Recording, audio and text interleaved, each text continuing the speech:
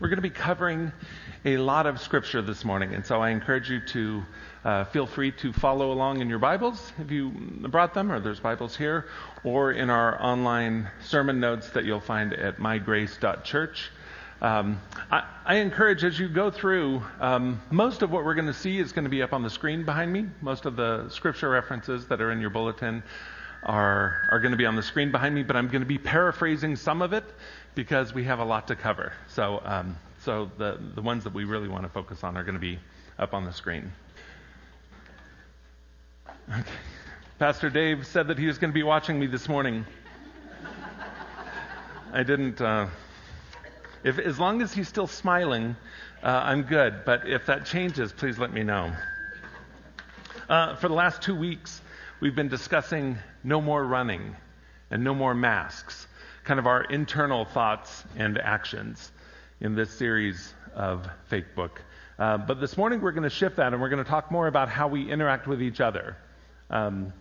This morning our focus is going to be on no more people pleasing. And that might seem kind of a strange idea. What's wrong with pleasing other people?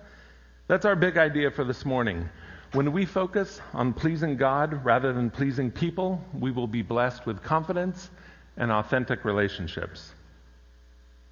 Again, we call this series Fake Book because in this age of social media, we are so connected to so many different people, but how real and authentic really are those relationships?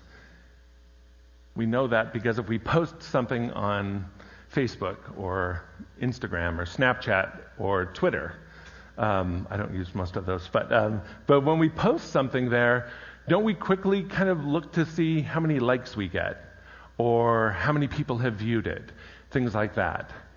And if we're not getting much of those kind of affirmations, don't we begin to a little bit question ourselves? Oh, maybe they don't like me. Maybe they don't like what I wrote, etc. And in real life, when we go to a meeting at work or we come from a church meeting, do we sometimes find ourselves being really frustrated or questioning ourselves because conversations didn't go well because of something that was said or something that was not said, all because we're trying to avoid awkward and difficult conversations? Our main scripture this morning is Proverbs 29, verse 25, that kind of addresses this. It says, "The fear of human opinion disables. Trusting in God protects you from that." That's from the Message. The fear of human opinion. It can be exhausting living this way, trying to please everyone around us just so that we're going to be accepted and liked, all the while stuffing down our feelings or our own values. This type of behavior is called being a people pleaser. So what is a people pleaser? Again, I mentioned it to someone about a week ago and they said, that sounds like a good thing. I would like more Tim pleasers in my life, saying, what can we do for you, Tim? I would love to be surrounded by those people. But there was an article in Psychology Today, October of 2012. It says, a people pleaser is one of the nicest and most helpful people you know. They never say no, and they spend a great deal of time doing things for other people, and so far this all sounds like a good thing. But unfortunately, it can be an extremely unhealthy type of behavior that has several negative key effects. I'm going to mention them. Neglecting oneself is a trait among people pleasers. They work so hard to please other people that they might take little care of their own spiritual health or emotional health or physical health. Number 2, passive aggression or resentment. Our desire to be nice will suppress anger, and unexpressed anger can turn to passive aggression. We're being passive aggressive when we make real sharp comments, or when we crack a sarcastic joke, or when we kind of do one of these things as if we're whispering because it wouldn't be nice to say out loud, but in reality people hear what we're saying. These are forms of passive aggression.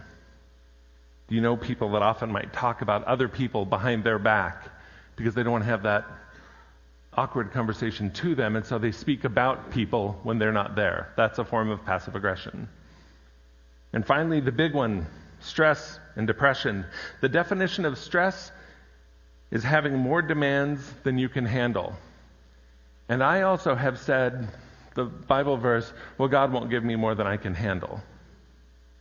But God also gives us the wisdom to sometimes slow down a bit and sometimes to say no. And we have to exercise that choice at times. Otherwise, we spend so much time trying to please other people that it can lead to this vicious cycle of chronic stress and unhealthy behaviors.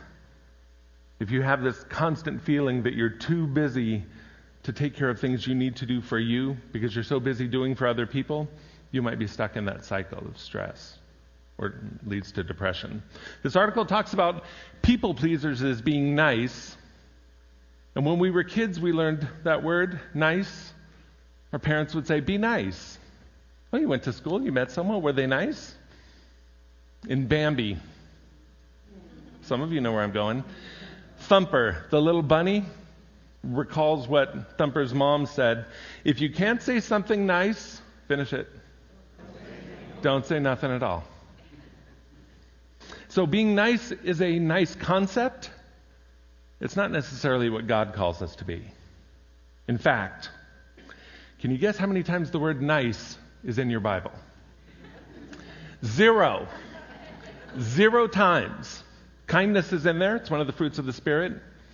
Love, of course, throughout. That's the Bible's message. Mercy, forgiveness, compassion. Not nice. Not once.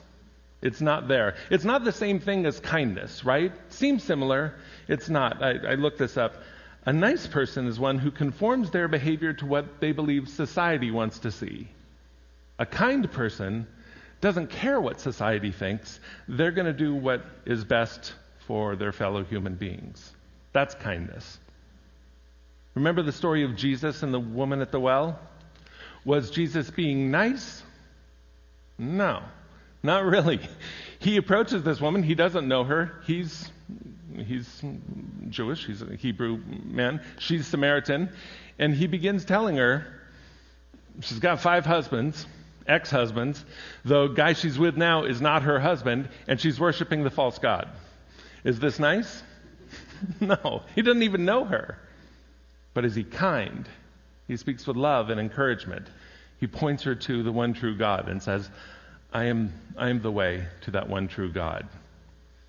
Tough conversation, but very authentic, right? This is the way that Jesus interacts with us. We don't have to be fake with Jesus. He doesn't want us to be that way. We can be real. But it's easier for Jesus than it is for us sometimes. We struggle with it. This is the problem with fear. It limits us. It's our verse from this morning. Feeling afraid erodes our sense of being comfortable with who we are and the way God made us. And so we end up feeling inadequate or weak or powerless or just stuck. I'm on the foundations team here at Grace. It's basically a committee that meets with Pastor Dave, and then we discuss different topics and make decisions here at the church. I'm new to the team. Many people on the team have been on the team for years, and I will say these are very, very godly people that have been serving this team and serving this church for years. We spend a lot of time praying and a lot of time in Scripture. It is not a business meeting. It is more rooted in prayer and Scripture than at any church I've ever served at before. And yes, we are nice to each other. We're nice. It's easy. They're nice people. You may know the people on the foundations team. They're nice people. But we are really focusing on being real with each other. And sometimes we disagree. And it can be awkward. But we're united with this idea that we are children of God, and we've been called for this brief moment of time to serve this church and serve the Lord.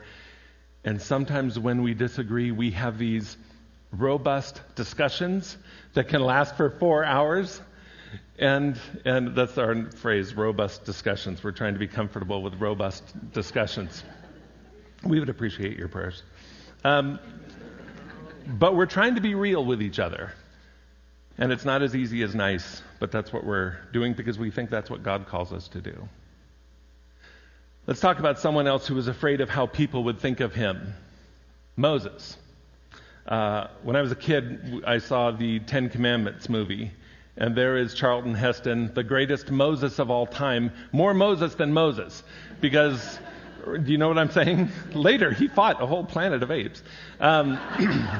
But he was just of this deep-rooted voice, and he always knew what to do and everything.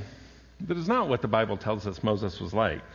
I'm in Exodus chapter 3, and I'll be reading quickly through these verses and paraphrasing with God's permission. I'll be paraphrasing what the Lord said, but I want Moses' verses up on the screen here. Moses was tending to the sheep, and he gets called over because his attention gets drawn towards this bush that's on fire, but it's not getting burned up. And he's wondering what it is. This was God's idea. And he goes over, and God speaks to him from the bush saying, I want you, Moses, to be my messenger. I've heard the cries of my people who are slaves in Egypt. I want you to go back to Egypt, from which you just fled, and go back to Pharaoh, from whom you've just fled. And I want you to tell Pharaoh to release my people from this free slavery, and I'm going to take them to the land of milk and honey. This is the plan. In chapter 3, verse 11, Moses asks a fair question, I suppose. Who am I that I should go to Pharaoh and that I should bring the children of Israel out of Egypt? And God basically answers him, telling him, I will be with you. Tell them, I am with you. But Moses resists again with doubt. Then Moses said to God, indeed, this is chapter 13, or verse 13, indeed, when I come to the children of Israel, not Pharaoh, but now the people he's about to rescue, and say to them, the God of your fathers has sent me, and they say to me, what's his name? What shall I say to them? And God answers that patiently for several verses, walking Moses through the entire plan. We don't always get to know the plan, but God is telling Moses the plan. And Moses is still afraid and doubting. Now in chapter 4, verse 1, Moses answers and says, but suppose they will not believe me or listen to my voice. Suppose they say, the Lord has not appeared to you. So God tries a different tactic now and says, I'm going to show you miracles that you're going to perform for the Pharaoh, and it will be great. Moses was a shepherd. Notice how God always does this work with shepherds and sheep. It works perfect. And so Moses is holding his staff, and God says, take the staff, the stick, throw it on the ground. Now it's a snake. And reach for it, and now it's a stick. You're going to do these things in front of Pharaoh, and they'll know that you can't do them. I can do them. They will know that I am with you. Moses is not so convinced. Verse 10, Moses says to the Lord, O my Lord, I am not eloquent, neither before nor since you have spoken to your servant. But I am slow of speech and slow of tongue. He was quiet. He was a stutterer. Some translate that as being. He's now explaining to God that he, Moses, is not up to the task. He's explaining to God how it works. Have you ever tried to do that in your own life? Can we call that God-splaining, this phrase lately? He's God-splaining. It's like, you don't really know what you're dealing with. You chose wrong. No offense, God, but you chose the wrong person. Like he has to educate God on how things work down here. God is now quite angry. And finally, Moses just gets real and gives up and says in verse 13, please send someone else. He's just admitting with the pressures of the people he's going to talk to in the Pharaoh's castle or pyramid or whatever, and the Hebrew people, they won't believe me. They won't accept me. They won't like me. They won't follow me. God gets very angry at this point. And I don't want to embarrass Moses because Moses is up in heaven and Aaron, his brother, says, they're talking about you down at Grace Community Church. And Moses is like, I thought I heard my name being mentioned. But God goes after Moses and rebukes him a bit for his lack of faith, his lack of trust. And he says, fine, I'm going to bring your brother Aaron. The two of you are going to get this done. I'm going to get this done. You're just my messengers. The Bible talks about the dangers of being a people pleaser. In Luke chapter 6, verse 26, Luke wrote, there's trouble ahead when you live only for the approval of others, saying what flatters them, doing what indulges them. That's from the Message. I like that version.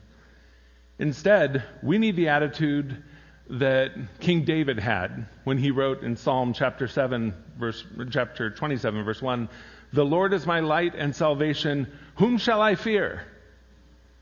The Lord is the stronghold of my life. Of whom shall I be afraid?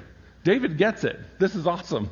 Compare this to Moses' comments saying, what will everyone else think about me? David is not afraid of anything. He knows who he belongs to. I'm with God. Who am I going to fear? So how do we quit trying to please everyone and start pleasing God? How do we shift from acting like Moses did early? Moses got it. And have more confidence. It starts with this trust in God. It starts with developing confidence. In fact, the word confidence comes from this Latin word confidere. When I say something in Latin, I have to do this with my hand. I don't know why. I think it's like Italian or something. Confidere. Con means with. Fidere is trust. It's where we get fidelity. With trust or reliance. Our confidence in these situations doesn't come from our personality type. We can be confident and still be an introvert. Doesn't matter if we're an introvert or an extrovert or a type A personality or a third child or an otter or a lion or a Hufflepuff or Gryffindor, all these personality tests, an EMTJ if you've done the Myers-Briggs thing. Our confidence comes down to our relationship with God. That's where it comes from. In Galatians, Paul wrote to the church to remind them who they belong to and of what their purpose was. He challenged them in chapter 1, verse 10, am I now trying to win the approval of human beings or of God? Or am I trying to please people? If I were still trying to please people, I would not be a servant of God. He also spoke about trust when he reminded the church in Thessalonica, on the contrary, we speak as those approved by God to be entrusted with the gospel. We are not trying to please people, but God, who tests our hearts. He tests our hearts. Think about that for a second. We all say that we want to be real, that we want to be authentic. But until we're really ready to be honest about our struggles and our failures and our sin, it's going to hold us back. God loves it when we approach Him this way. And if we don't do this and we keep playing games and we hide behind our feelings, we hide behind our masks, we're not going to grow. We're not going to grow deeper in our relationship with God, and we're not going to be able to fulfill what God has designed for our lives. God calls to us, just like He called to Moses in the burning bush. And He says, be in a genuine relationship with me. I am with you. Again, David knew this well. Psalm chapter 118, verse 8. He wrote, it's better to take refuge in the Lord than to trust in humans. He knew from a young age who he belonged to. Let me bridge this gap between Moses in the burning bush and David. We're going to talk about David for a moment. Moses in the burning bush happened. He did, through the Lord did, rescue those Hebrew people, and they became the nation of Israel. Moses helped. And 330 years later, here's David, one of these Israelites, the Hebrew people that have come through this time. And there's a story, we're going to go in Samuel chapters 16 and 17. Before David became a great king, he was simply a young shepherd boy. Okay? Again, the shepherds. The Lord sent a priest named Samuel to go and find someone who was going to be destined to be the new king of Israel, or at least at some point to be the king of Israel. They had a king, King Saul. He was a good king for a while. He looked like a king. He was handsome. He came from a good family. He was tall. They say he was taller by a foot than everyone else, but he had become disobedient towards God. And so God knew at some point, I'm going to replace Saul with someone.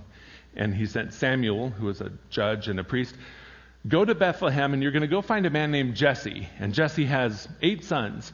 Go and find Jesse, and one of his sons is going to be the one I will have chosen. So Samuel goes to Bethlehem. He goes, he finds Jesse, and he says, present to me your sons. And so Jesse, very proud now, realizing perhaps that this important person has come, and so he begins presenting his sons, and he shows his oldest son. Everything was about the firstborn son back then. And Samuel just knows this is not the one that God has chosen. And Jesse's like, that's okay. I got another one. And he walks through all the sons saying, how about this one? How about this one?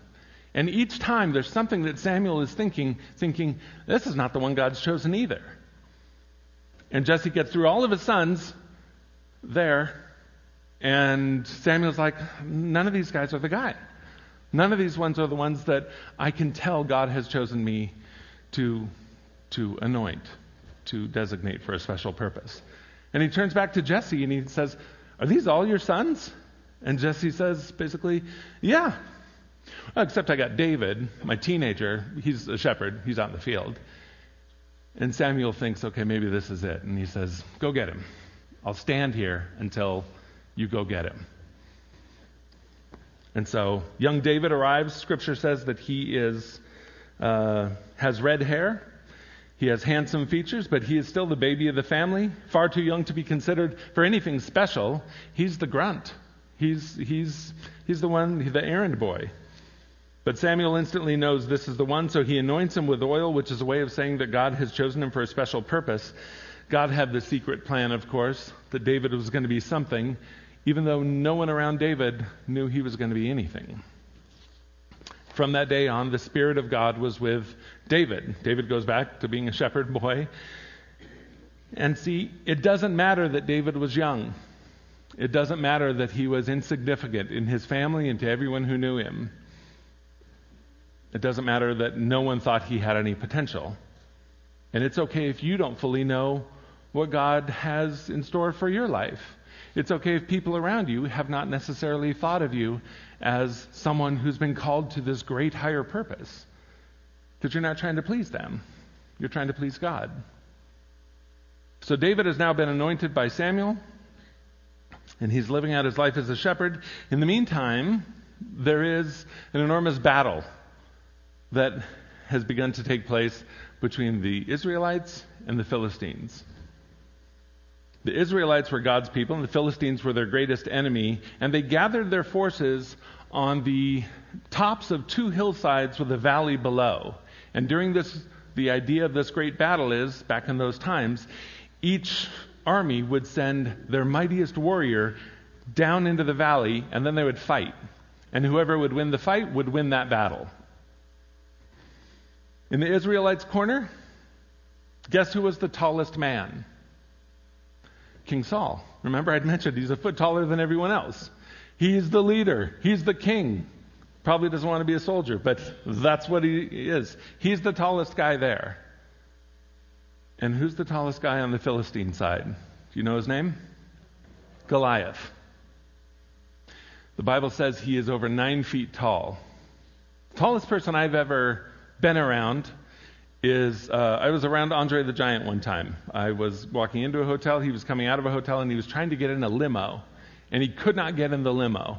Truly, I felt at first very afraid, just because it's unusual to see someone so big. People think I'm big. Big.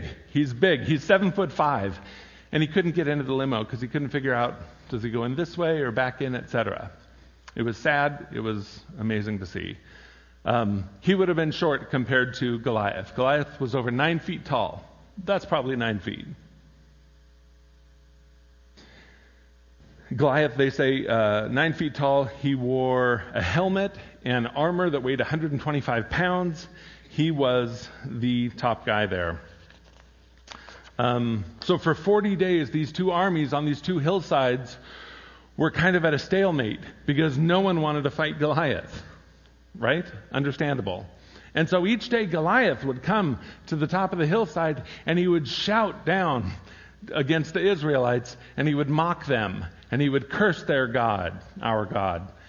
And he would defy them. Who will come fight me? And no one would come. In fact, when he would speak, it would so terrify them that the Israeli soldiers would just run away. And during this time period, Jesse, the one with 8 sons, 3 of his oldest boys were in this army up on this hillside. And Jesse was worried about his boys in battle, and so he calls young David, the errand boy, the shepherd, and says, here, pack some food, go see your older brothers, give them the food, find out how it's going, and come back and tell me what's going on. And so David goes off to do this. He's the errand boy. No one thinks much of him. But David has the Spirit of God with him. And David is grown strong, and he's kind of brave. He's a shepherd. He has to protect his sheep from wolves and other creatures that might attack.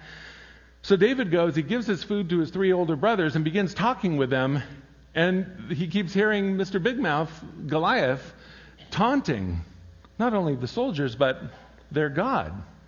And David starts asking questions. What's going on? Who's dealing with this? Who's going to fight Goliath? And they say, what are we going to do? Who are we going to fight him? And David keeps persisting, asking these questions. At one point, David's older brother doesn't like that the younger, pesky brother is asking all these questions, like he's so high and mighty.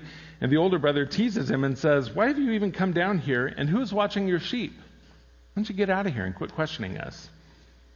But David so much keeps asking that he ends up in King Saul's tent. And he's saying to King Saul, are you going to deal with this or am I? How about I go fight Goliath? And King Saul says, Samuel chapter 17, 1 Samuel, verse 33, you are not able to go out against this Philistine and fight him. You're only a boy. Because David's discounted all the time. No one thinks much of him. But David persists, and finally Saul's like, go ahead. We would say these days, it's your funeral. You go fight him. Fine. So David gets ready, like a shepherd does when he's getting ready to go out into the pastures and the mountains. He grabs the thing a shepherd would grab. He grabs his staff, his big stick. He grabs 5 river rocks and a sling. He's a shepherd going to work. He starts running down the side of the valley. And Goliath sees someone is approaching. Goliath starts running down the side of the valley. They're both running towards each other, and the trash talking starts. Goliath hates this young, red-headed boy who dares to fight him, a giant. And Goliath says, am I a dog that you come at me with sticks, with that staff? And Goliath then steps over the line and starts cursing God and threatening what he's going to do to this Israel army.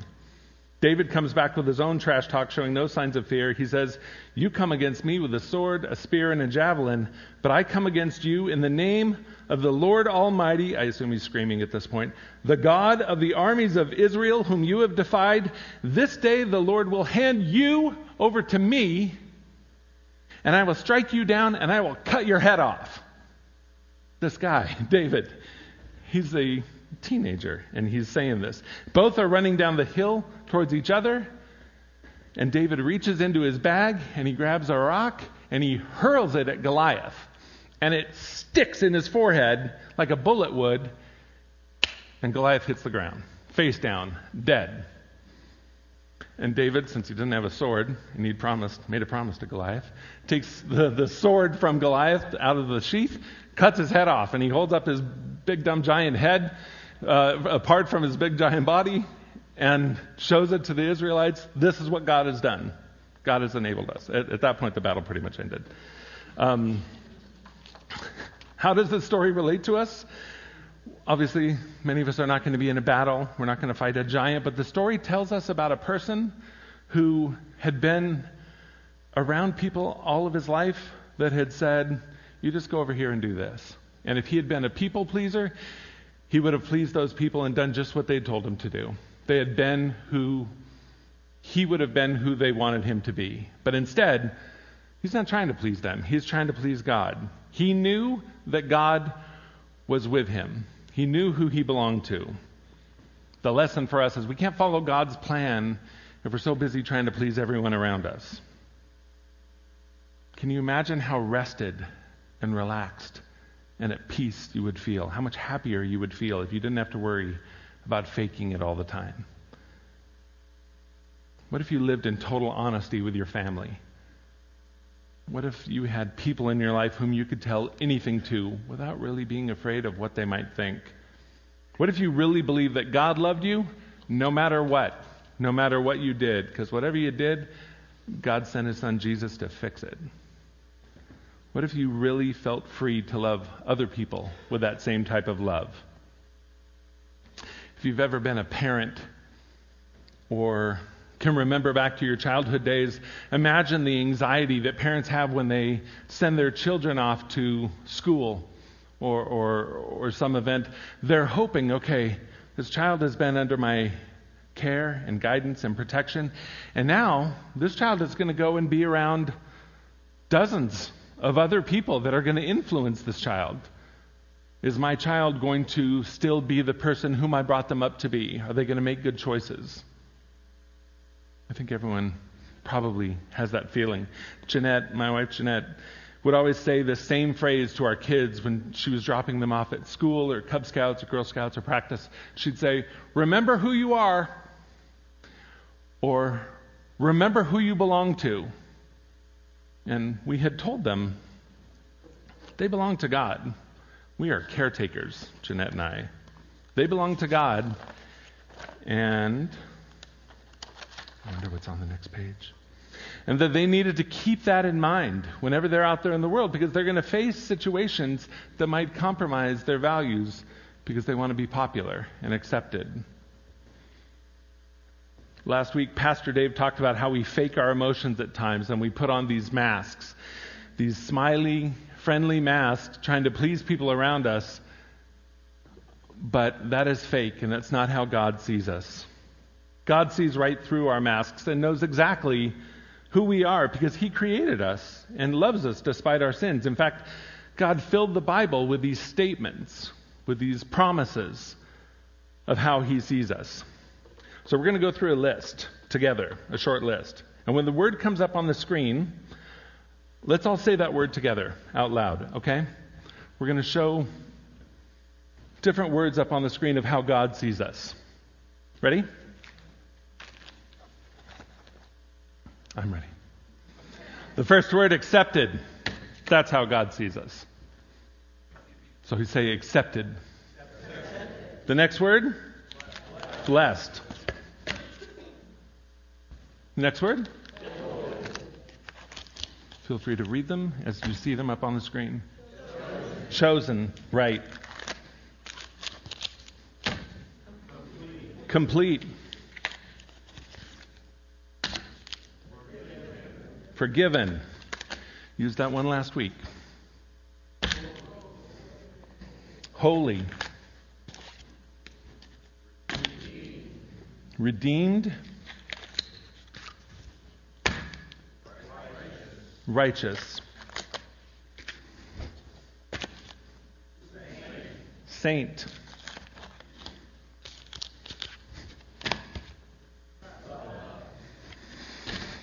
This is the entire message of the Bible. Loved.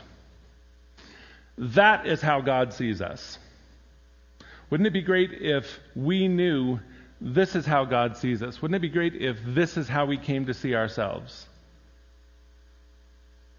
Other people may not think that we are all these things, but they don't know what God knows. The fact that this is how the Lord sees us, and the Lord is the one we're trying to please, should make us like David, where we're not afraid of anything, and we can begin being so much more real and authentic. We've just begun our season of Lent, and Lent is a time period where we have 40 days leading up to Easter that is used to draw us closer to God. And oftentimes God would use a time period of 40 days as a time of transformation for us. So when we go out into this world and interact with others, let's be transformed by God's love for us, and then let's speak from that love to other people. Let's be real and confident with the knowledge of who we belong to. Let's pray. Dear Father, thank you so much for all the blessings that you've given us. Thank you for seeing who we are and for loving us despite our fears, despite our failures, our faults, our struggles. We ask, Lord, this morning that you help us to see what you see in us, that we begin to think of ourselves the way that you think of us, so that we can treat each other with love. Work on our hearts, Lord. Work on our history, Lord, that we can leave that behind and not care of how we may think of ourselves, but only you. In your name we pray. Amen. Let's take just a moment to consider our next steps with these questions up on the screen, and you can use this time to think about how you can apply this to your life. And if you'd like to take communion, we'll have people in the back that can serve you during this time.